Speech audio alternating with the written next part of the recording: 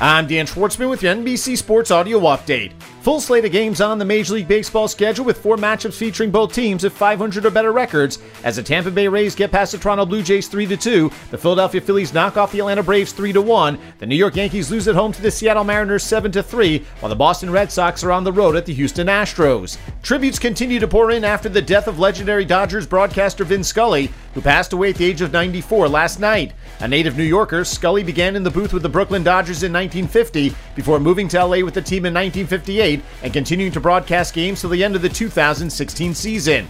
In all, Scully was on the call for 25 World Series, 20 no-hitters, and some of the greatest moments in baseball history, such as Don Larsen's perfect game in the 1956 World Series, as well as Hank Aaron's 715th home run in 1974. UConn star women's basketball player Paige Beckers has torn an ACL in her left knee while playing in a pickup game and will miss the entire season. Beckers was the National Player of the Year 2 years ago, but dealt with injuries last season. The guard will be undergoing surgery this Friday. 3 games on the WNBA schedule as the Indiana Fever are visiting the Atlanta Dream. The New York Liberty are home for the Los Angeles Sparks, while the Minnesota Lynx are at the Seattle Storm. 11 golfers who have been suspended by the PGA Tour for joining the LIV Golf Series, including Phil Mickelson and Bryson DeChambeau, have filed an antitrust lawsuit against the tour. 3 of the golfers in the suit are also asking for a temporary restraining order so that they can compete in the upcoming FedEx Cup playoffs. As of now, players who have defected to the LIV Series and played in the first 3 events are suspended till at least the end of March of 2024.